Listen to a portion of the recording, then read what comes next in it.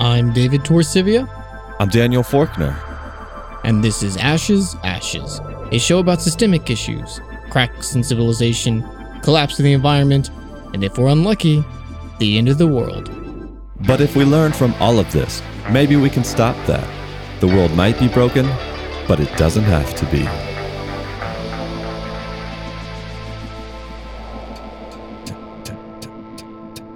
Done it. Done it. Done it. Generals gathered in their masses. Done it. And just like witches at black masses. Done it. Done it. Done it. Done it. Evil minds that plot destruction. Done it. Sorcerer of death construction. Oh Lord, yeah. Done it. Bow, bow, bow, bow. What are we talking about today, Daniel? Da, da, da. You know, Daniel, sometimes I sit around and I start thinking about things, and the scale of everything around me I find overwhelming. You ever do this? The scale of like the universe, where I start to question my place in this vast cosmos. Yeah, well, I mean, of course, that's a given. But I mean, even just the way that things come together in our society day to day. Like, I'll be sitting around and I'll be maybe walking down the street or something, and I'll look over and there's like a chain link fence next to me. And at top of the chain link fence, there's a roll of barbed wire.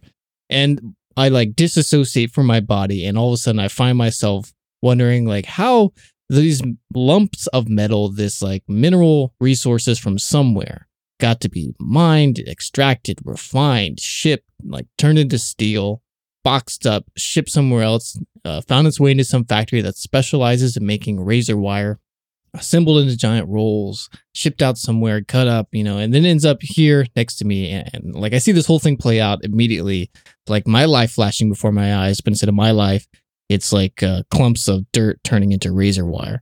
And I just get overwhelmed. And I start looking around and I realize everything around me is this just like product of endless supply chains, endless logistical things.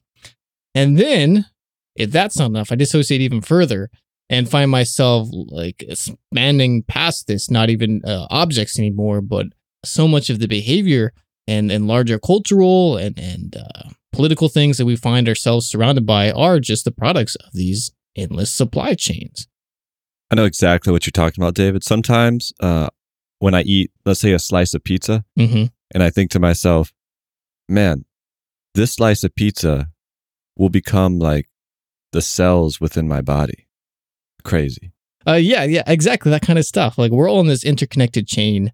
And it's not just things, it's behavior and stuff. As a sort of aside before we get to the main topic, the reason I'm bringing this up, some guy at some point decided he was going to make his own toaster and like figure out how to, get every single part of it and see how hard and how expensive it will be to actually just like build his own toaster from scratch. So he like mined stuff and refined it and blah, blah, blah. Ended up costing him thousands of dollars and taking like a year or two to actually finish it complete. Did he actually mine the material, or did he just order like... No, he actually went and mined the material. And I guess to play like really fair, he should have like built the things that he was using to mine it. But whatever, we're not going to get picky. The guy built a toaster from scratch. And it was significantly worse than like a $12 toaster that he could have bought at the store. Probably could have cooked a mean slice of pizza, though. Who cooks pizza in a toaster? Do you put pizza in a toaster? That's not how you do it? In a toaster? Like the vertical thing that like holds bagels or Pop-Tarts or something? You put pizza in there? Well, not initially. It's only if it's left over and I want to heat it up. You don't eat cold. I mean, some people eat cold pizza, David, but... I eat cold pizza. Doesn't the cheese like melt and drip down into the toaster? Yeah, that's why I buy a new toaster every week. Daniel saving the earth, Faulkner. That's the beauty of modern supply chains. You can get a toaster for $12. They're disposable. Toasters like napkins. Yeah. When it gets dirty, you throw it out. It's easy. Okay, wait, we're getting way off. The point I wanted to make before I got distracted by this toaster story is that these incredible supply chains enable not just the things that we're surrounded by, but so much of the behavior that dominates our life. And we see this no more, I think, readily in a way that we normally don't think is connected, but absolutely is, and really drives this behavior as a whole, than in war. Well, it's interesting you mention war and supply chains, David, because generals have been talking about the importance of logistics in war itself for a very long time. And it's very often the logistical supply chain that sets one army apart from another or one military from another and can actually be the deciding factor in an engagement. Exactly. War is just a big game of logistics. If we want to really ignore all the suffering and death and stuff that comes from it, logistics is central to what enables modern combat. And we love logistics on this show. We've done a couple episodes on it already. You should check those out. 36 and 37. But what we wanted to do with this episode was take a look at a very specific type of supply chain. That is the arms supply chain, the manufacture and sale of weapons and the accessories to weapons that enable war and conflict around the world. Or more specifically, mostly the sale, because this is such a gigantic topic. We could spend a whole episode just on the waste that is generated from the accessories of war, all the bombs that are just buried in the ocean, right? There's so much that could be said about that. There's so much that could be said about the inputs to manufacture and the type of pollution that is generated from all our military activity. But I think what's really interesting is when you start to look at the international trade of weapons itself, the agreements that are established, the money that is made in this process, and the motive behind all this trade is perhaps not what we are led to believe. That is, that this trade is carried out for the security and economic benefit of a national citizenry like the United States. And in fact, this international trade is enormous. A lot of dollar figures have been put out here and there, but here's one statistic that I think really highlights just how important this international trade of arms plays in our own national economy here in the United States. And that's that of the $2.2 trillion value of our factory output, David, a whole 10% of that goes into the production of weapons. So what you're saying is 10% in terms of value of the entire U.S. manufacturing capability is devoted, maybe we're at war, maybe we're not, but ostensibly peacetime, to the creation of weapons of war. That's right. And as we've talked about, these supply chains often involve many different regions around the world. So that doesn't even really get close to showing us the scope of how this plays out around the world. And David, there's a few points that I think we want to convey throughout this episode. And that's that this international trade of arms overall has the effect of funneling the wealth of taxpayers into overpriced and corrupt contracts between taxpayers, governments, and these arms manufacturers. It impoverishes people in the less developed countries where these arms are eventually sold, often unnecessarily and always at the expense of something more meaningful that money could be spent on, like medicine and social infrastructure. It creates instability and insecurity around the world, while also resulting in the massive loss of life for those caught in the inevitable conflict that results from all these weapons that are in circulation. And all of this so that a small group of elite government officials, corporate executives, and independent dealers can make lots and lots of money. And I don't want to get too far ahead of myself here, Daniel, and we absolutely will get to this later on in the episode. And I really do promise that this time, because I know we say that a lot. But it's not just a matter of a small group of people who are getting wealthy off this sales of arms and impoverishing the citizens of the nations that are paying for these arms. But I mean, there's a huge amount of suffering involved in all this too. And I'll absolutely talk about that. And at the same time, there's like this weird sort of cultural celebration of the vision of an arms dealer. It's sort of a sexy thing. When I say arms dealer, like we get this image in our head of this like adventurer, like traveling around selling like secretive boxes full of like bombs and stuff to, I don't know, like Rhodesia. So a bunch of like white nationalists can murder a bunch of people or whatever.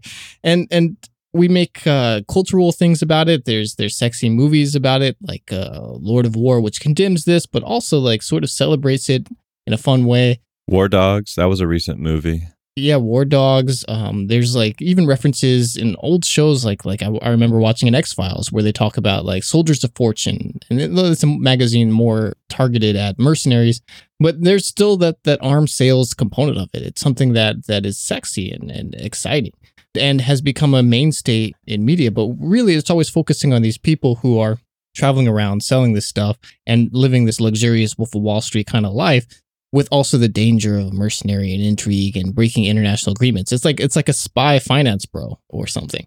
And I don't know when this image came up. I don't know why we keep continuing this, because these people are really dealers of death and they profit off of death around the world. And yeah, I think we know that and we say that, but our actions reflecting them are very different.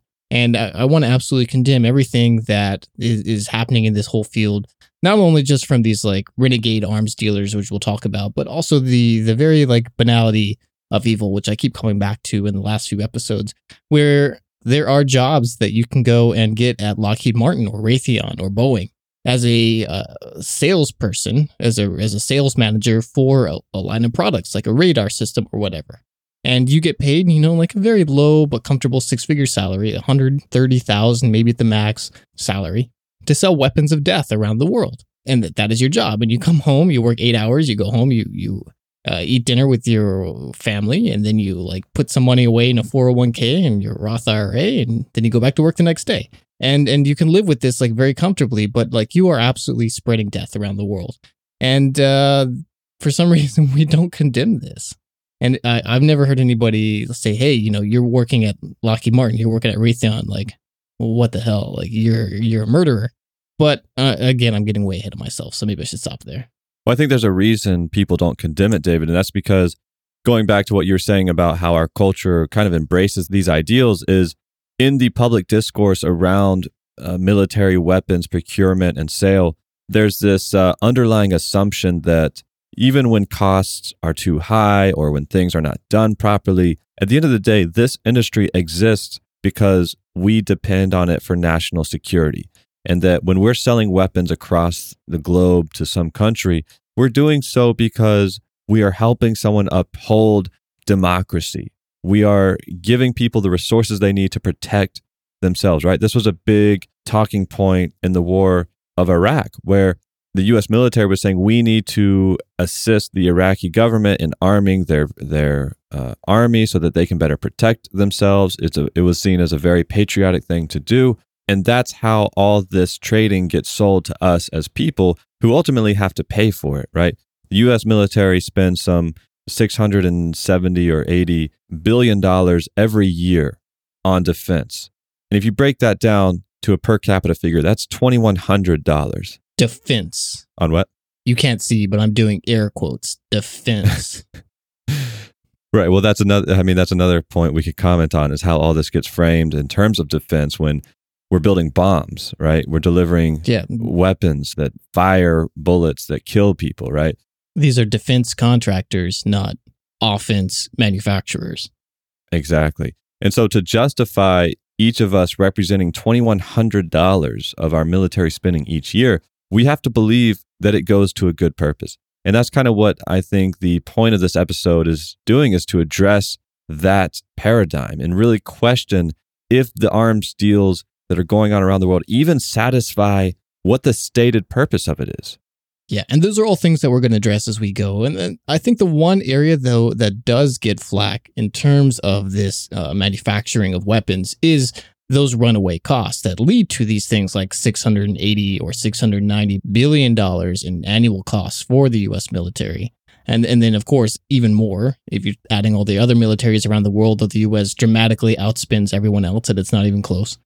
But these giant numbers of billions and hundreds of billions of dollars are presented to the public by media outlets saying, look how much we're wasting on this stuff. We see things like the F-35 program, which has gotten a lot of flack about its runaway costs. We see things reporting on like, oh yeah, this toothbrush costs $700, or the military is buying $1,000 hammers, or whatever it is. And that is okay for people to criticize. But there's never any question about like, well, should we be buying these things in the first place? It's just like, oh yeah, these planes are too much. But of course we need the planes. Of course we need to buy them. Of course we need to be ready to bomb stuff. We're actively bombing them anyway. You can't criticize the larger mechanisms of these devices, but you can basically complain or try and negotiate or bargain about how expensive they are.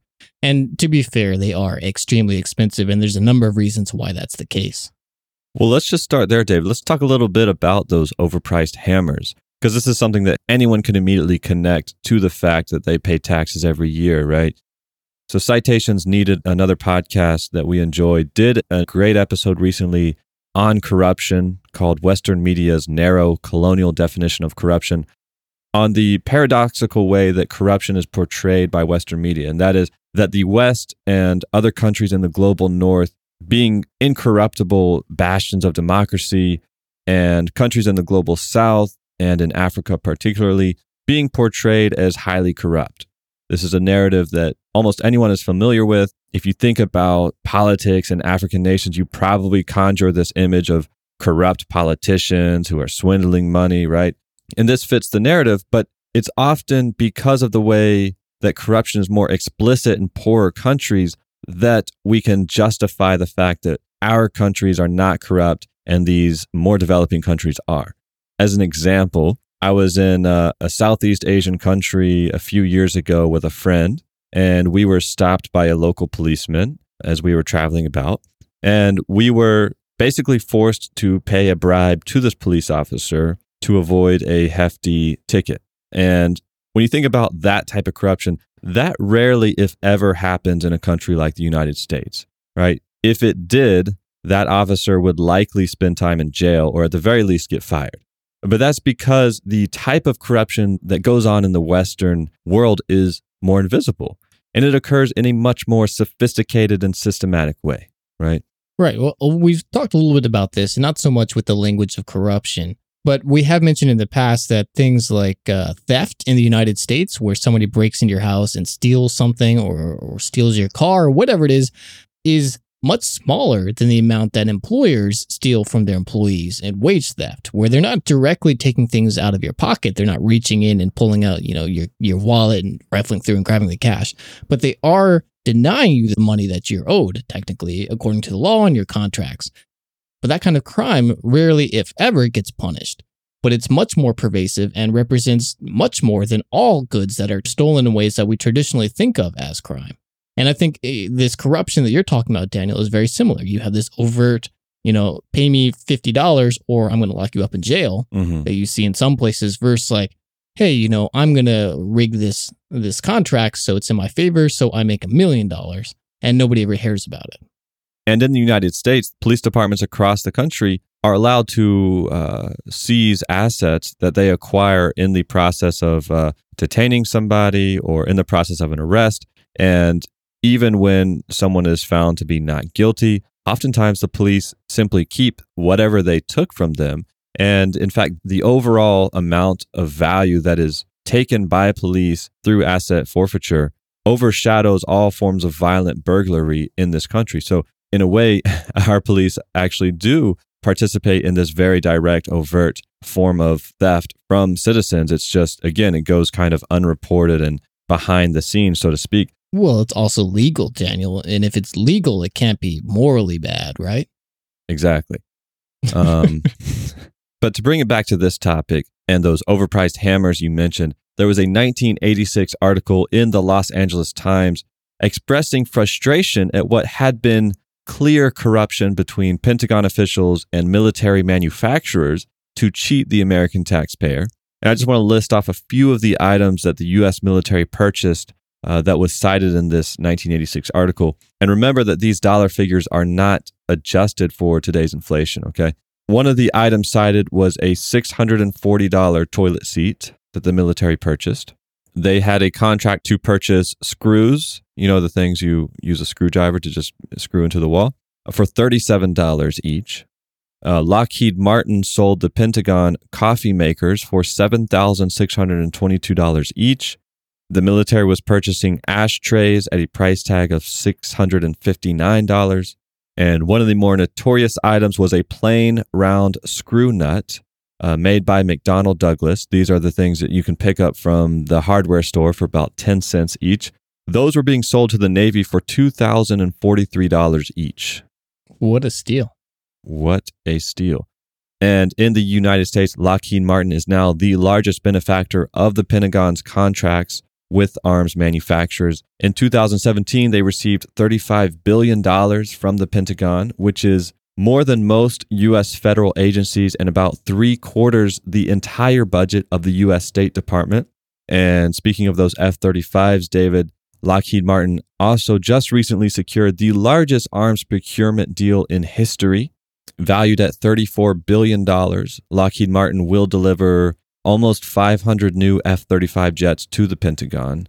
At the lowest unit cost ever for that aircraft. And below what their goals were for the price. Daniel, you're selling them short. They're coming in under budget and ahead of schedule. Well, not ahead of schedule. More like years behind schedule. But well, I guess that's a small win for the U.S. taxpayer. Yeah, got to take what we can. Right. Not that we ever talk about the fact if we need these planes or not. So these relationships involving arms dealers who overcharge the U.S. taxpayer, charging them $2,000 for a screw nut, the government and military officials who indirectly profit off of these relationships, I think we could consider this a form of corruption, right? This corruption is paid for directly out of the pockets of citizens just like you, just like me. And it's no different from that bribe that I had to pay that policeman, right? The only difference is it occurs in such a roundabout secret way that we here in America don't even see it. And in fact, I have one more item for you, David. It was revealed last year in 2018 that the U.S. Air Force had purchased at least 3 toilet seat covers for its C-5 cargo plane at around, what would you guess? What's the most you would pay for a toilet seat cover, David? Are we talking like heated?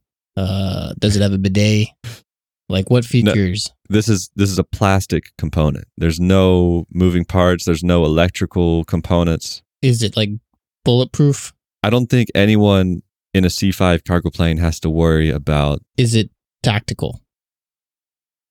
Is it a tactical toilet seat? I'll include some camo spray paint for you. Okay. What's the most I'd be willing to pay? I don't even know what a toilet seat costs. I can't remember buying one. Well, you can pick up an entire toilet from the hardware store for like $200-$300. Okay, well, $150 at the low end. Let's give a little multiplication there for the government procurement process, and I'll say a cool $1,000 for a toilet seat. Why don't you multiply that by 10? $10 million. No, you multiplied too much. It's $10,000, David. The U.S. Air Force paid $10,000 each for at least 3 toilet seat covers. And this was such a scandal, it prompted a senator to write a stern letter in 2018. But this is a figure that comes directly out of the pockets of ordinary people. I got to admit, I cheated here, Daniel, and I did read the article you're talking about, and I knew the price, even though I was playing dumb. Dave. But listeners, be happy. The military is now 3D printing their toilet seats for the low cost of $300 each. Another win for the taxpayer. So that's just one form of corruption, the overcharging of things. And of course, there are many more layers to this, not least of which is the revolving door nature of how government officials, weapons dealers, military contractors, lobbyists for the arms industry all kind of go in and out of government positions and back to executive positions at these companies. For example, within the first year of his presidency, George W. Bush had staffed his administration with over 30 arms dealers and consultants from the arms industry. And that didn't end with George Bush, Daniel. In fact, it's still going. In fact, literally today, earlier, just a couple hours before we started recording this episode, Donald Trump announced that the Secretary of Defense, Patrick Shanahan, who had been a senior member of Boeing before he joined the administration as Secretary of Defense, has been replaced by a man named Mark Esper, who before he got this role, he was the head of government relations and procurement for Raytheon. So basically, from one defense contractor to another. And these are the people who are basically deciding what contracts get awarded out. These are the Secretary of Defenses of the United States. It's very much a revolving door between these companies and the people associated with them and the governmental structures that put out these requests for procurement and eventually award the contracts, thus enriching the people who are stockholders, these very people awarding the contracts. It's a very interesting cycle of money that just goes around and around in circles and makes the people who are lucky enough to be in charge of these things, people like Dick Cheney and his Halliburton ties, very wealthy. I think that wealth lies at the heart at what is the ultimate corruption going on here. Overpriced hammers, that's a small fry issue here, and really just a symptom of the fact that a larger network of corruption has been allowed to proliferate. And that's that international arms dealers operate by encouraging government to set in motion various arms races so that they ultimately can profit off both the initial buildup of arms and the inevitable response to that buildup as other countries or regions attempt to catch up and close that technological gap. Right. The fact that these companies get away with charging $7,000 for a coffee maker is really just a symptom of the infiltration of this process that hijacks our political process, directs our foreign policy, and ultimately creates war for the sake of profit. But to illustrate this process, David, I want to introduce you to a man named Basil Zaharoff. Have you heard of him? No, but with a name like that, I should have. Yeah, we are about to. So Basil Zaharoff was one of those people who lived a life more scandalous than probably any fictional portrayal could possibly do justice. Much of his life is shrouded in mystery. He changed his name often. One of his earliest jobs, David, when he lived in Constantinople, was as an arsonist for the fire department. Wait. Oh. Wait, go back. I don't know what you're about to say, but he was an arsonist working for the fire department? That's right. He would set fires. No, I said that correctly. His job was to go around town, set fire to buildings like luxury hotels, and then the fire department would show up. They'd, demand their payment from the owner to put the fire out, and then Basil would get a cut of that agreement. It's a very ancient Rome style of fire departments. I didn't realize Constantinople had that. I guess fairly recently. Yeah, the legacy of that Roman innovation lived on. I forgot to mention, so this was going on in the late 1800s, right? He was born, I don't remember, 1870, maybe somewhere around there. So he lived a scandalous life. He was born in Greece. He moved to Constantinople. He eventually found himself in Cyprus. Then he moved to the United States. He was always involved in some scandal. He would pose as the nephew of some Russian duke or some wealthy businessman. At one point, he married a rich New York woman, but he was then recognized at a party as being the husband of a rich European woman, so he had to flee that scene. He worked as a merchant. He brokered young women as factory workers between Ireland and Massachusetts in 1883, except it was a giant scam and there was no factory work, so they ran him out of town there. This was a true con artist, but it was through armament sales in the late 1800s, early 1900s, that he eventually found his niche and became one of the richest men in the world. He worked for an arms dealer, a manufacturing company, and one of his early infamous deals was convincing his home country, Greece, to purchase a defective Nordenfeldt submarine, after which he quickly traveled to Constantinople and told them that Greece had purchased this submarine. It was super deadly. They needed to defend themselves. And of course, this was a bitter rival of Greece at the time, so they purchased 2 submarines. And then he sped off to Russia, where he convinced them that the Ottoman Empire was patrolling the Black Sea with these 2 submarines and got them to purchase 2 of them. And then it was only later when one of these countries actually attempted to test one of these submarines by firing a torpedo, which was its main selling point, that it could do that. That's when their submarine capsized and sank. Ultimately, none of these submarines were ever put into service.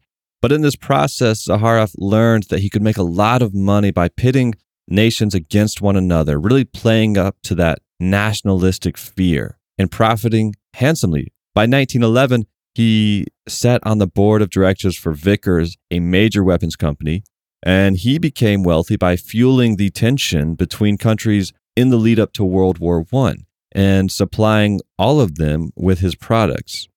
So this guy, Daniel, it sounds to me like he almost had a hand in leading up to all the tensions and fucked up treaties and arms deals that enabled World War I to happen in the first place. And that's in fact what many people after World War I concluded. There was a 1921 League of Nations report that condemned heavily the arms companies that were involved in this lead up as being responsible for, quote, fomenting war scares, bribing government officials, disseminating false reports concerning the military programs of countries, and organizing international armament rings to accentuate the arms race by playing one country off against another, end quote. And so this was a major concern internationally, right? Countries came together and they realized, oh, wait, we got played. These arms companies created tensions amongst ourselves so that they could profit. And at the end of the day, though, nothing happened. In fact, many of these companies were effective at preventing international agreements on disarmament from ever taking place.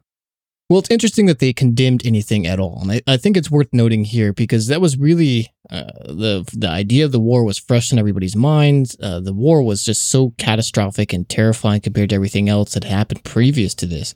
And we've talked about this a little bit on the show before, how the fact that the Great War, which is what they were calling World War I at the time, was just so dramatic and over the top. They really did do a good job putting in treaties saying, like, no, we're going to ban chemical weapon uses. And no, we're going to, ensure that there's rules to war. Even if, ultimately most of the time they're broken and we have war criminals everywhere running around willy-nilly like it's nothing today. But there was at least an attempt to try and quote unquote civilize, and it's a disgusting word to use here, but the actions and these wars against each other. And part of that was the condemnation of these arms dealers.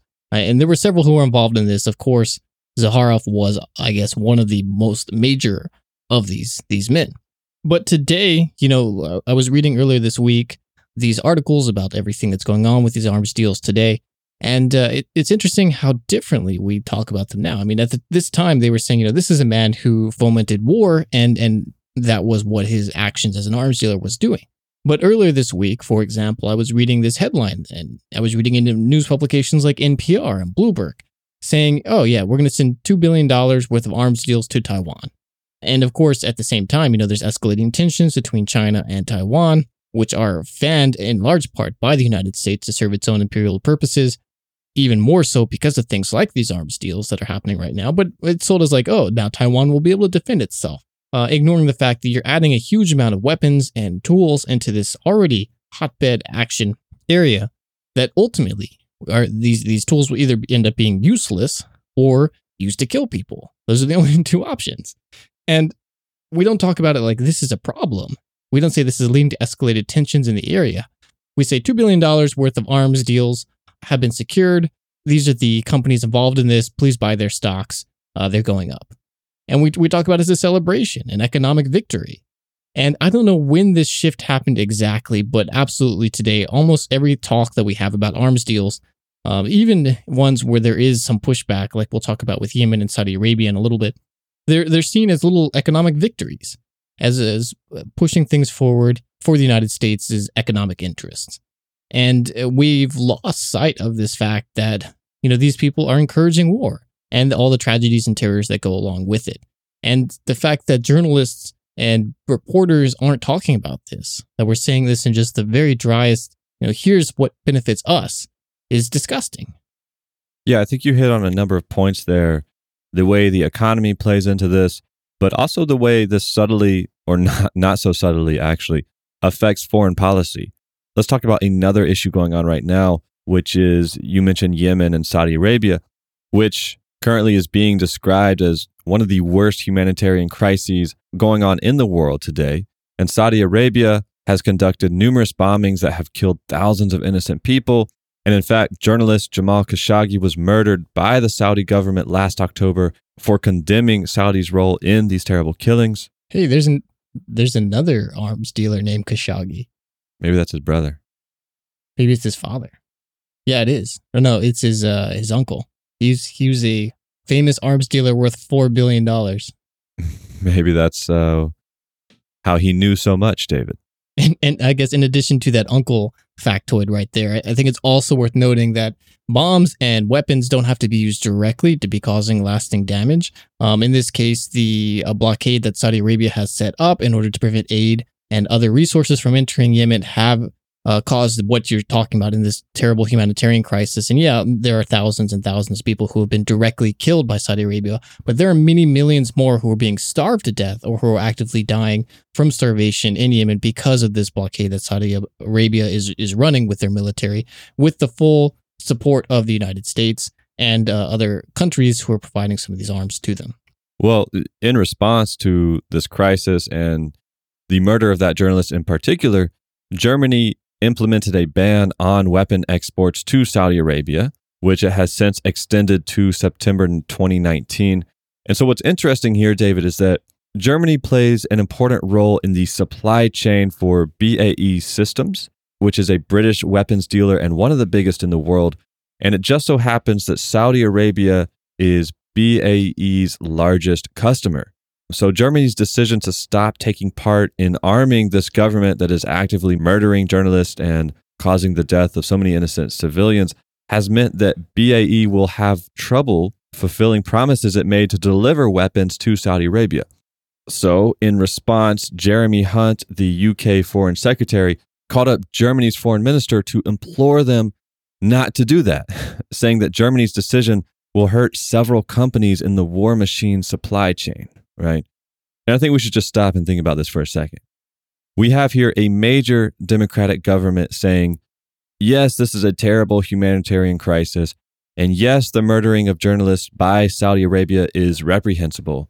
But if we don't continue to supply them weapons, then the companies that exist for that purpose will lose market value.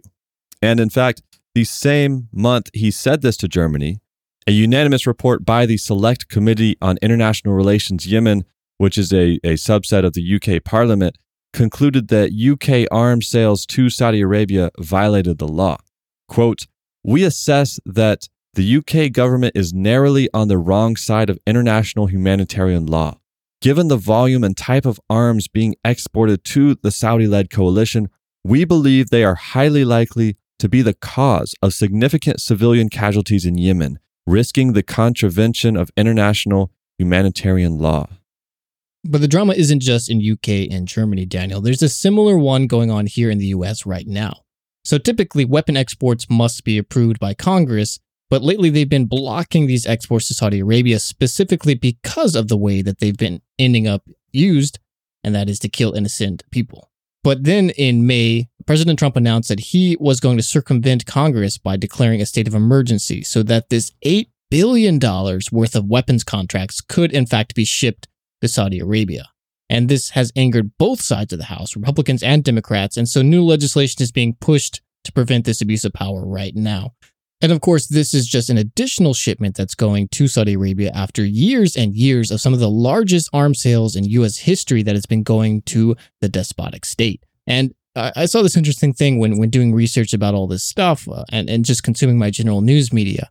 For those of you who aren't super aware of what's happening in Yemen, it's sort of a proxy war. Saudi Arabia is fighting the rebels in Yemen, and the rebels are backed by Iran. And every now and then, Iran will send a missile or something to the rebels. The rebels will fire it.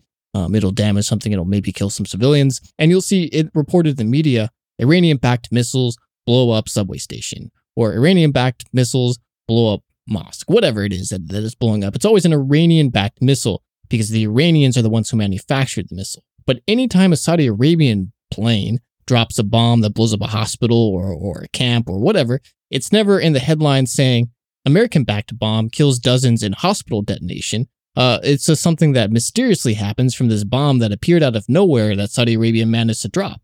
And the media very carefully manages the way that we talk about these things. If somebody else is doing it that threatens U.S. hegemonic power, of course, they're the ones that are guilty, even if they're doing exactly the same thing the United States is doing, in this case, fighting a proxy war in a country that it has no business doing anything in. And at the same time, supporting these egregious human rights violations, all while saying that, oh yeah, we're not the aggressors. We're out here fighting for good and democracy. And speaking of American hegemony, another interesting thing happened just a couple months ago. In April of this year, President Trump set in motion the removal of the United States from the Arms Trade Treaty, which is an international treaty designed to regulate the export of weapons by countries around the world. And in particular, it's designed to prevent the sale of weapons that are at risk for being used to facilitate terrorist attacks or otherwise violate human rights or facilitate genocide and crimes against humanity. I think this is what happens, David, when you wake up in the morning, you look in the mirror, you're putting your uniform on, and you ask yourself, wait, are we the bad guys? Are we the baddies? Yeah, are we the baddies? And then you just say, well, whatever. And what's interesting about this treaty department is that the Arms Trade Treaty was set up to be in America's best interest because it regulates other countries' ability to export weapons. We don't want other countries to export weapons to groups that we as an American country define as terrorists because that could harm our economic interest or whatever. But the current administration has decided that it's better to free ourselves up to so that we're not bound by these rules, so that we can export weapons to whomever, whenever we want, which in a way kind of goes against what is in our own interest from a national security standpoint. Well, we'll talk about that national security perspective in a moment, but I just want to point out here that, of course, the United States is the one creating these treaties, making sure everyone signs them and is abiding by them, and then immediately once it benefits our own interests, we back out of it. And, of course, we could just actually ignore the treaty and operate rogue, and no one would be able to enforce us, but specifically, I think the decision that Trump has made to pull us directly out of it, to make us no longer a signatory of this thing, is much more insidious because, these treaties are mostly toothless. What is someone going to do if the United States decides to sell weapons to something? Are they going to sanction us? Are they going to ruin their economy to sanction us? Are they going to attack us? No, they can't do anything. And the U.S. knows that when they write these treaties. But the choice not to just ignore it, but to completely remove ourselves from it is really important because it gives not just our ability to ignore all this stuff as the U.S. government, but also the corporations that serve these interests, the ability to do so without having their funds overseas threatened or their procurement contracts with all sorts of nations around the world threatened. And that means that we can make sure that money is always flowing into this military-industrial complex to further feed these weapons of war, while also at the same time regulating the ability to do so for the rest of the world. We can become a de facto monopoly, sort of, in terms of making sure that we are the only ones on the block providing these guns. So it's sort of like we come in here, we make sure we're selling guns to everybody. We're making sure that if we like you more, you get better guns. You have access to more advanced equipment. So we're going to sell you, instead of old F-16s, you can join our F-35 development program and have the latest 5th generation modern aircraft. You can have access to all this if we let you, but you're going to pay out the nose for it. And those of you who are oppressive governments who are using these weapons to control your own citizens, to kill people who are innocent and have no reason, well, we'll still sell to you. It's just going to be inferior equipment that you can use easily on your own population, but not so much to cause trouble outside of your borders. And then it's sort of at that point becomes very obvious that the U.S. is not just selling these things for defense. Like, what is somebody going to be able to do with a weapon that can't actually defend itself from a modern military that might have interest in your nation?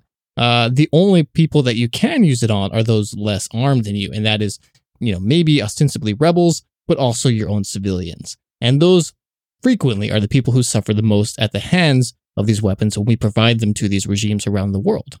And I say regimes, but that's a very American way of defining somebody as unwanted or somebody who goes against American policies.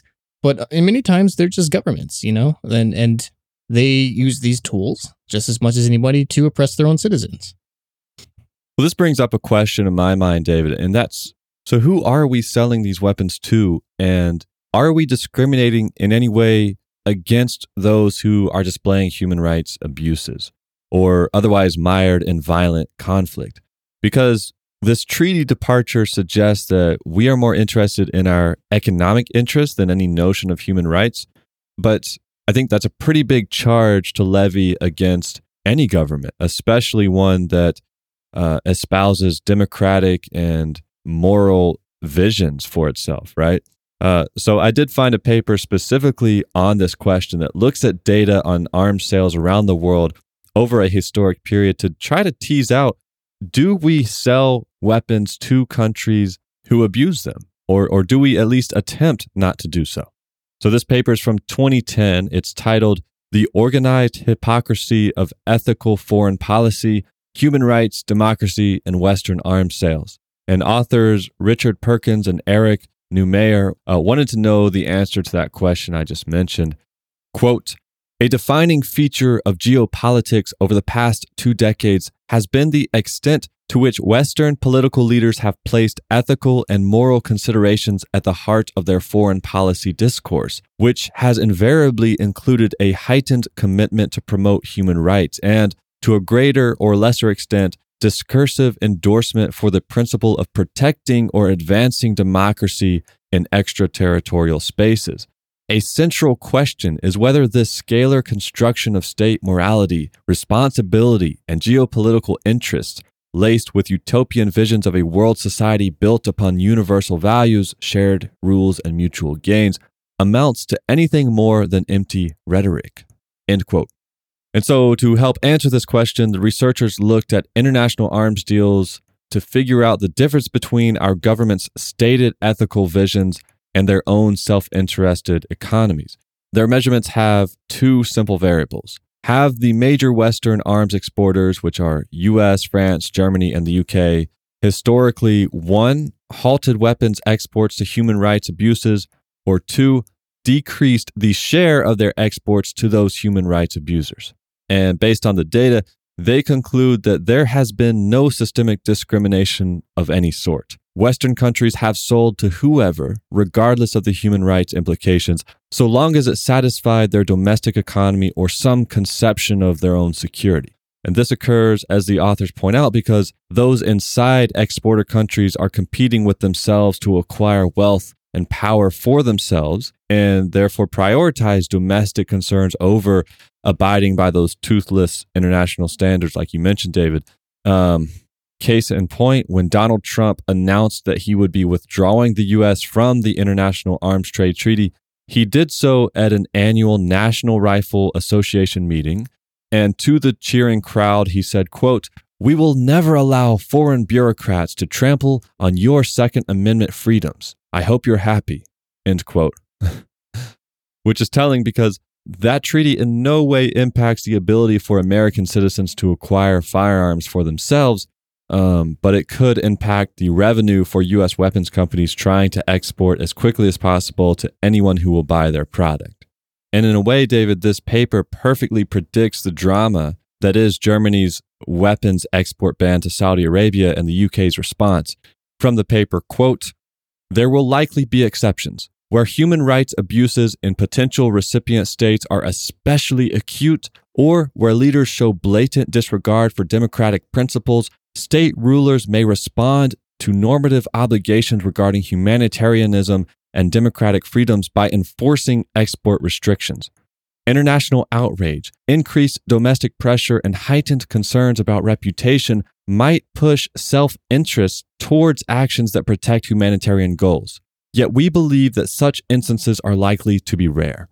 For the most part, governments will seek to meet normative expectations to protect distant strangers through symbolic politics, that is, talking about their values, making public pledges to consider human rights and democratic conditions, and endorsing non-binding principles. Actual behavior is likely to be largely decoupled from these commitments. Accordingly, we expect Western powers will generally be no more likely to transfer weapons to third world countries with good human rights and democratic ideals as bad ones, nor discriminate in terms of the volume of sales." End quote. And this is exactly what has happened, right, David? On the one hand, Germany has considered it within its own self-interest to respect what has become international outrage over the Yemen crisis. However, the UK, which has a much larger economic stake to hold on to, has publicized symbolic outrage over Saudi Arabia's actions while simultaneously doing everything in its power to keep the flow of weapons to them.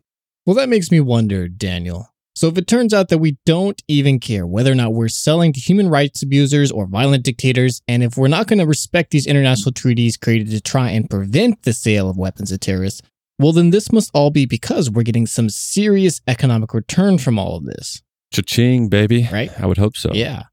And so, well, I mean, that got me thinking.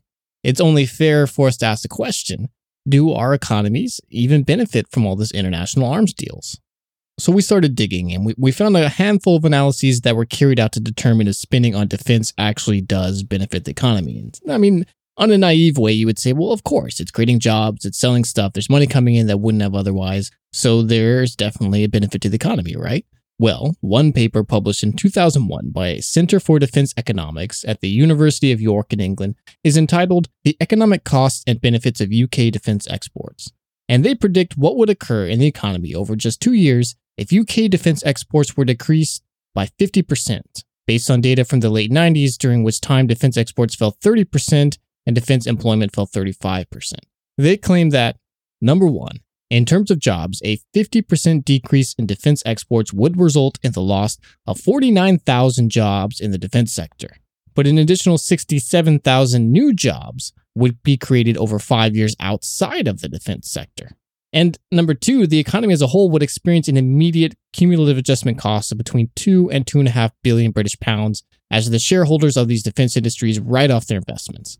The government pays short-term unemployment benefits and other costs such as the loss of tax revenue from the defense sector, but those costs are balanced, as they conclude, quote, the significance of our results for the wider debate about defense exports is twofold. Firstly, they suggest that the economic costs of reducing defense exports are relatively small and largely just a one-off thing. That's what we were talking about a second ago with those very quick write-offs of their investments.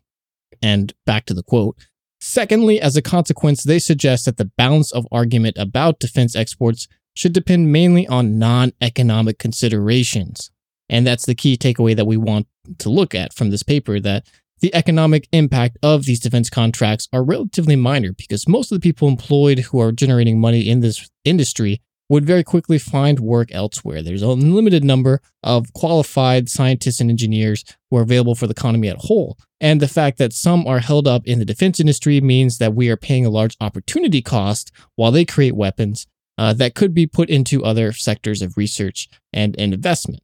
There was another paper from 2003 that also examined the role arms exports play on the UK economy, titled The Impact of a Responsible Arms Control Policy on the UK Economy, about what you would expect. And the authors look specifically at what would occur economically if the UK actually lived up to their ideals of ethical and responsible arms trading, that is, avoiding exports to areas with ongoing human rights abuse and conflict. And from the paper, the authors point out, quote, the UK government is committed to an ethical, responsible arms trade policy that in practice has failed to live up to expectations. End quote. At the time of all the UK's export licenses for arms, 58% of them enabled sales to highly sensitive or intermediate sensitive regions involving human rights abuses. All in all, the authors conclude similarly to the previous paper we cite that halting those exports would have little to no negative consequences for the UK economy. So, David, basically to summarize, if we were to dramatically decrease the weapons exports that we pay for, not only would we get a net benefit in terms of jobs, but we would free up that money for other areas. And it turns out that that would allow us to live up to our ideals of like not selling weapons to human rights abusers, right? And I just want to point out that's actually a huge number. You said 58% of all UK exports go to regions that are highly sensitive to human rights abuse. Mm-hmm. That seems like a large chunk of exports that shouldn't be occurring like in the first place. It also conveniently lines up with that figure from the first paper, more or less suggesting that, in fact, if you stopped exporting this amount of arms to these countries, well, yeah, you'd have like a year or two adjustment period while these defense industry companies would lose a lot of money in their stock market. But after that, the economy would recover and, in fact, be better off than when you started. But that doesn't behoove the shareholders, many of which, as we've mentioned throughout this show, are high-ranking members of the government. It also stands out to me, David, that in terms of these papers, when we consider economic costs of the defense industry, the economic considerations are kind of limited, right? It's really just confined to jobs and like tax revenue and I guess investment, which perhaps would be fine if you're thinking of, you know, like a software company or like a typical white collar industry of just supplying a product. But it kind of ignores the fact that these products end up destroying things. And that has to have a cost too, right? Yeah. This is one of these unforeseen externalities that we talk about a lot on this show, where typically we're saying this in environmental context where most industries, if not all, are unprofitable when you account for the unaccounted environmental externalities. That is the damage these industries cause on the earth. So if I am flying an airline and I'm polluting the earth and I'm causing all sorts of climate change damage from that, if you counted for that math, which is difficult to impossible to be fair, then no airline industry is even remotely profitable. And this is true of almost every single industry that we as humans have created. And we've extended this idea a little bit in the past to not just limit itself to the idea of environmental destruction and the externalities there, but also to human destruction, to the suffering and ultimately the quality of life and actual life itself of so many people that these various industries extract. So in the fashion industry, we've talked about the slavery that it's so dependent upon in order to stay profitable. But the arms industry is maybe the most egregious violator of this idea because their weapons that they manufacture are explicitly used to kill people. And even if a bomb is fortunate enough to never be detonated, it has an environmental externality cost. There's a lot of materials in there that were mined from the earth that were combined. That's bad. The bomb itself, if it's ultimately dropped and it doesn't kill anybody, it's going to pollute that area and damage that for future generations of not just humans, but also all life on this earth. If it is ultimately taken somewhere and disposed of safely, quote unquote, that oftentimes leads to huge amounts of local pollution that impact the local individuals who live there as well as the wildlife of that area. When we take these disparate elements of the earth and we combine them into tools that are used to kill, they are ultimately going to do just that, whether it's in an act of war, in an act of defense, or just in the routine disposal of these products from the arsenals in which they ultimately find themselves. This industry as a whole is built upon the idea that it profits from suffering. That is what the arms industry is. It is an industry designed to make money out of human suffering, to convert that into dollars and shareholder value. And the fact that we celebrate this in articles and publications like Bloomberg announcing $2 billion of arms sales to Taiwan is a great thing that we should be investing in the companies that have their hands in this sale is ridiculous.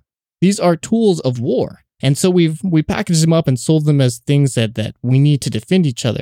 But as we'll talk about in a little bit, oftentimes the very act that these exist in the first place make us more insecure than we would have been without that. But ultimately, every single person who is part of this supply chain, to go back to the very concept that we began this episode with, the long chain of small acts, from removing things from the ground, from the education that someone receives, to combining all of these different things into weapons designed to kill, to maim, to disable, to destroy, is profiting off this ultimate externality of human suffering. And that should not be acceptable. Everyone involved in this chain should realize that they are part of the process of creating evil on this earth. And we, as a culture, as a world, should shame this, not celebrate it, not move these people from these companies of death and put them into high-ranking positions in our government, able to decide what actions these governments are taking for the future of everybody who lives in these nations. Right now, they're trying to push us into war with Iran, a war that most Americans don't want, a war that Iran doesn't want. Calling Iran the aggressors when the U.S. has spent decades trying to goad this country into a conflict. When the U.S. at one point shot down an airliner over Iranian airspace, filled with Iranian citizens, operated by an Iranian company, and then gave the captain of the ship that shot this plane down, that killed everybody on board, a medal for distinguished service. I'll never apologize for the United States of America. Ever. I don't care what the facts are. I will lead her. I will do my level best to stand up for freedom and democracy around the world by keeping the United States of America strong and by keeping our eyes wide open as we welcome change in the world, but keeping our eyes wide open. And so that's the kind of bad guys we are. Daniel, you mentioned earlier waking up one day and looking in the mirror and realizing, are we the bad guys? Yes, we are.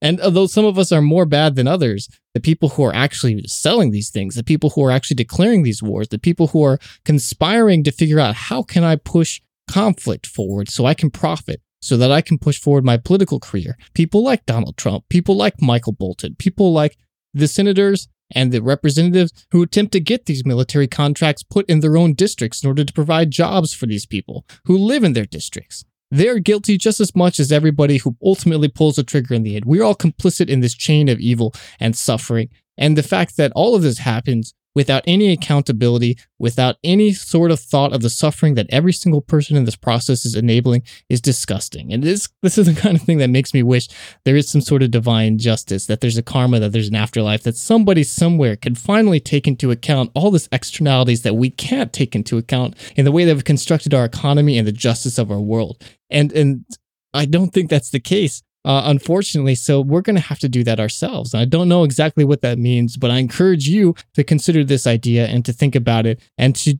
put something into action. I don't know what. I don't know if it's a phone call. I don't know if it's a scorn. I don't know if it's spitting in the food of somebody who is enabling this process to happen.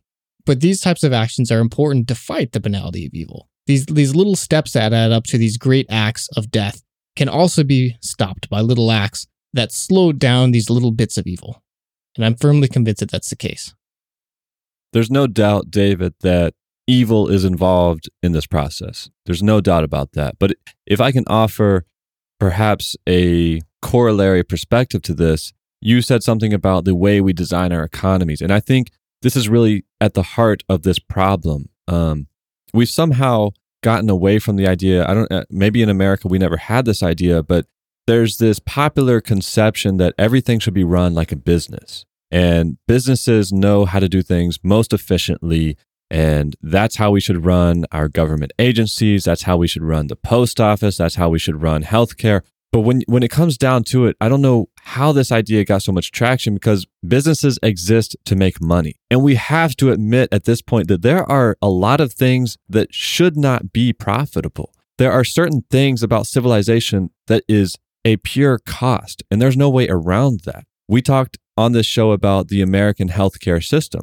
And the reason why the American healthcare system is so bad is because it is treated like a business. Healthcare is not something that you can profit off of unless someone is suffering. And so we have in America right now, healthcare providers, health insurance companies, and other companies that make up this marketplace for healthcare who are profiting hugely, who are making a ton of money. And on the flip side of that is medical bankruptcy is the number one cause of bankruptcy in America, and people are dying left and right because they can't even afford their own medicine. Healthcare is not something that should make money, ever. And I think we've made the mistake of thinking that security is also one of these things that we can make money off of. Security, like healthcare, should be a cost. It's something that we incur. If we're profiting off of security, how is that any different from Basil Zaharev's first job as an arsonist for the fire department? Should the fire department also be able to make a profitable return on investment for putting out fires? I don't think so. And we don't set that up in our economies anymore because we recognized, there's a conflict of interest there. If you pay fire departments based on how much fire they put out, guess what? They're going to start fires. And in America, it's against the law for police to set quotas and try to increase their budgets based on the number of tickets they get. Even though they still do this, it's very common. But imagine if we just told every police department, hey, you need to increase the revenue you make from prosecuting criminals by 8% every year. You think that would solve crime? No, it would increase crime because the police departments would then profit off of creating criminals, or at least criminalizing people who have done nothing wrong. And we have created a global international arms marketplace that does the exact same thing. The very fact that you can buy shares in a weapons manufacturing company makes no sense because you're demanding that company to make more money than we have entrusted it with, which requires this profit accumulation that is only possible when violence occurs. How can you demand a bomb-making company to return profit to you if there's nothing to bomb? And so, yes, there's a lot of evil here, and every company that is involved in the supply chain is complicit in this evil. And every lobbyist who tries to convince a political leader to deregulate this industry is part of this evil. But we as citizens have to recognize that our money, our tax dollars, our tax euros, our tax British pounds are being siphoned off to be accumulated in these companies that only exist to profit off of something that should never be profitable in the first place. And if we can recognize that and at least hold people accountable to this idea that running security, running defense, running war as a business is not a good idea, just as those world leaders recognized right after World War I, in which we quickly forgot, then at least we'll be moving a little bit towards a better direction. But there's one more question, I think, that's in this larger economic talk about the arms industry, which is, if we could have more jobs and there's no economic cost to decreasing these arms exports to countries and regions with human rights abuses, why does it continue to happen? And the obvious answer is because people are getting rich off of this. Whether that's the people who run companies like Lockheed Martin, and the way that money trickles down to the government and military elite who have established themselves within those webs of power, or people like Basil Zaharoff, who we've talked about, who profit off the violence itself. And Basil Zaharoff was a so-called merchant of death.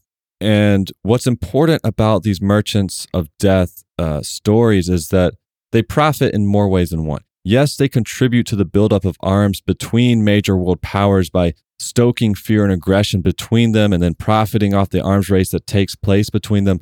That process typically involves legitimate companies and quasi-legal deals. But it is very important to recognize that once these weapons have been stockpiled, once the arms race has taken place and continues to take place, the door is now open for an inevitable black market to emerge in which new merchants of death can come in and leverage these stockpiles to stoke conflict in smaller developing nations all over the world. Two infamous examples being Victor Bout and Leonid Minin, who each profited handsomely off the caches of weapons that were stockpiled during the Cold War arms race. Victor was a Russian-born entrepreneur who got his start in the arms business by taking advantage of military cargo planes that were abandoned on airfields throughout the former Soviet Empire, which he used as a front for an air freight service, while in reality smuggling weapons to war-torn countries around the world. He ignored international embargoes to deliver weapons in Western Africa. He sold weapons to both sides of the Angola Civil War, and he oversaw a complex supply chain that linked stockpiles of military weapons in Eastern Europe to conflicts in Africa and South America. The other merchant of death, Leonid Minin, this was another larger-than-life character similar to Basil Zaharoff. He was actually discovered, David, on accident in the year 2000 when Italian police entered his penthouse suite in Milan to find, to their surprise, $500,000 worth of diamonds, 4 prostitutes, a whole bunch of cocaine, and detailed paperwork outlining Minin's sales of millions of dollars of weapons that he made to Liberia in exchange for diamonds and lumber. And this is important because for much of the 1990s, Liberia had been in one of the most brutal civil wars the African continent has experienced. And less than 1 month before a very infamous massacre that occurred in Freetown on January 6, 1999, Leonid Minin had personally delivered weapons to the violent forces that killed 6,000 innocent people, maimed many thousand more, and drove 100,000 people from their homes. But this conflict made this man a lot of money, right? And so that's just 2 men, 2 merchants of death responsible for so much violence. And there must be countless many more who will never make it into the history books, but there is evidence of their work. For example, during the Cold War, Ukraine was a major source of weapons manufacturing for the USSR up until the collapse of the Soviet Union. And according to a Ukrainian government-backed report that was subsequently silenced, between the years 1992 and 1998, $32 billion worth of weapons and other military equipment were stolen or disappeared, no doubt to be used in the type of deals that Victor and Leonid made to fuel civil wars somewhere around the world so that they could profit handsomely. And so I guess my point in bringing up these characters, David, is just to point out that the arms races that we as big superpower countries engage in, the stockpiling of these massive weapon caches to compete with our rivals, those arms races are what enables the smaller dealers, the independent rogue companies, to then siphon off those products, create their own little micro wars somewhere around the world, and fuel violent civil war, violent conflict, and profit off of the killing of so many innocent people. We cannot sit here and say that we have treaties in place that prevent this. As long as we're going to be stockpiling weapons, those weapons will be used for violence. Well, we're seeing some of that violence play out right now, Daniel. I mean, you're talking about things that happened in the 90s and the 80s in terms of civil war going on in Africa. But literally right now, as we speak, the conflict that's happening in Sudan is enabled in large part by these private companies who are still supplying these countries with arms. In many cases, as proxy companies operating on behalf of the governments who can't directly provide arms to Sudan because of UN embargoes on it. But China, Russia, the United States, all their weapons and manufacturing exports are ending up in Sudan right now to actively oppress civilians. There's a giant conflict going on right now. People are being tortured, silenced. It's awful. And this is enabled by people who are selling these arms to this nation that gives them the opportunity and ability to actively suppress people with this violence. But it's not just, these strange named men, and every single one of these arms dealers that we've talked about today has a very exotic name, Daniel. And I think maybe if you or I wanted to become an arms dealer, we'd have to change our name first, apparently. You have to have there should be an app, like find your arms dealer name. But I guess it goes back to this mythification that we have of arms dealers in popular culture.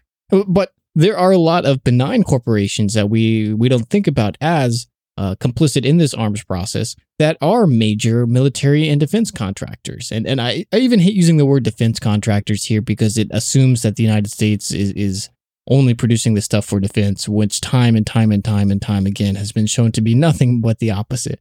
But this is like Microsoft, HP, IBM, these tech companies that we think about as, they make operating systems, they make stuff. Well, they're also giant military contractors. Verizon, iRobot, the people who make your Roomba, they are a huge military contractor. In fact, one of the top 100 military contractors in the United States. Companies that we like to look up to is this is a great company doing good things. Companies like SpaceX, who are putting spy satellites, military satellites into orbit in order to better help the United States kill people all around the world. These people are complicit in this process. Fuck you, Elon Musk. Fuck you, Bill Gates. You are part of the process of making the world a worse place despite whatever philanthropy you claim that you're doing with your Gates Foundation. These people are happy to profit off the suffering that I keep talking about when it's something that's hidden out of sight, when they can distance themselves from the death that's happening because of their position farther down on this chain of evil that eventually builds up to an actual act of death or maiming or whatever type of suffering, torturing that happens on the other end. And the fact that they just get a pass is ridiculous. And it's not only corporations either. A huge part of this are the labs that are in universities around the United States. Universities like MIT, Georgia Tech, places where they are actively being funded by the U.S. military, by the Department of Defense, by organizations like DARPA, in order to create new technologies to better help the military kill people around the world and ultimately patent these technologies on behalf of the universities to license to arms manufacturing companies like Raytheon, like United Technologies, like Boeing, to then export ultimately at some point, decades down the line, to these developing countries and create conflict and war there. It's a chain of violence that starts even in places that are supposed to be about ethics, about knowledge, about making the world a better place. They are some of the core centers of the creation of these acts of evil down the line. But they get a pass. All these things get a pass for some reason, and we can't keep letting this happen. We need to emphasize over and over again that you participating in this process is ultimately just another part of somebody pulling the trigger or pressing the button that fires the missile or gives the violence necessary to a dictator or to a despot somewhere that enables them to cause a genocide, that enables them to torture without any fear of actual resistance or reprisal. There's another really important concept about this international arms trade that we want to convey, but this episode is running super long, so we're going to go ahead and stop now and release a part 2 tomorrow on Friday. Yeah, we're trying something new because our episode lengths keep creeping up. This is going to be a slightly abridged thing. And this is, if you've been listening so far, you really want to finish this next part. It's not going to be too long, we promise. But I know when I sit down and I see podcasts, it's like an hour and a half or 2 hours long. I'm like, what are these guys doing? There's no reason that we should be listening this long. So maybe mentally breaking this up will help some of us. So we're gonna try this as a second episode thing and see how it plays out. If you hate this, let us know. If you love it, we'd also like to know. We'll tell you how you can contact us in just a moment. This is, of course, a lot to think about, and tomorrow will be more to think about. So think about it in the meantime before you think about it some more tomorrow. And tune in is what we hope you'll do. You can find more information about these episodes, as well as a full transcript, on our website at ashesashes.org. A lot of time and research goes into making these episodes possible, and we will never use ads to support this show. So if you like it and would like us to keep going, you, our listener, can support us by giving us a review, recommending us to a friend, or supporting us on our Patreon page at patreon.com/ashesashescast. We want to thank our 2 associate producers, John Fitzgerald and Chad Peterson. Thank you so much for your support. And also, thank you to all of you who have supported us through Patreon, whether you're a $3 or a $7 or a $1. It really adds up and it really helps. In fact, we were recently able to purchase a new piece of sound equipment, which is going to make recording these episodes so much easier. Not only will it allow us to process and master the sounds in real time, it enables us to do backup recordings. It'll make it easier to schedule interviews. And if I ever stop procrastinating, I'll make a video to demonstrate all this new capability to you all. But your contributions are adding up, and it's directly enabling us to give you a better show. At least we hope so. So if you don't support us on Patreon and would like to, visit that page and sign up, get on the bandwagon. You might even get a sticker. We've been saving up the majority of our donations in order to purchase a used destroyer from the U.S. Navy and become pirates. So we're going to try and make this as doable as possible. So if you want to kick in a little bit extra this month, please do. And you can get a cool pirate crew position whenever we finally make that purchase. Yep, and that is first come, first serve. So again, hop on the bandwagon if you want to be one of the early crew of that endeavor. We have lots of cool ways of contacting us, but one of the coolest is by far our voicemail phone number, which is 313-99-ASHES. That's 313-992-7437. Just give it a call and leave a message, and we'll eventually integrate that into an awesome call-in show. We're really excited, so call in now, leave us something cool, and we'll comment on it, reply to you, and do something fun with it. I'm excited. We are also on all your favorite social media networks at Ashes Ashes Cast, so be sure to check those out as well and join our awesome Discord. The community is growing every day. We really love everyone on there, so shout out to all of you. You can find a link to that on our website. Just click the community link at the top and then find the invite link to Discord right there. You can also reach us by email at contact@ashesashes.org. Send us your thoughts. We read them and we appreciate them. Next week, we've got another great episode, and we hope you'll tune in for that. But until then, this is Ashes Ashes. Bye. Bye-bye.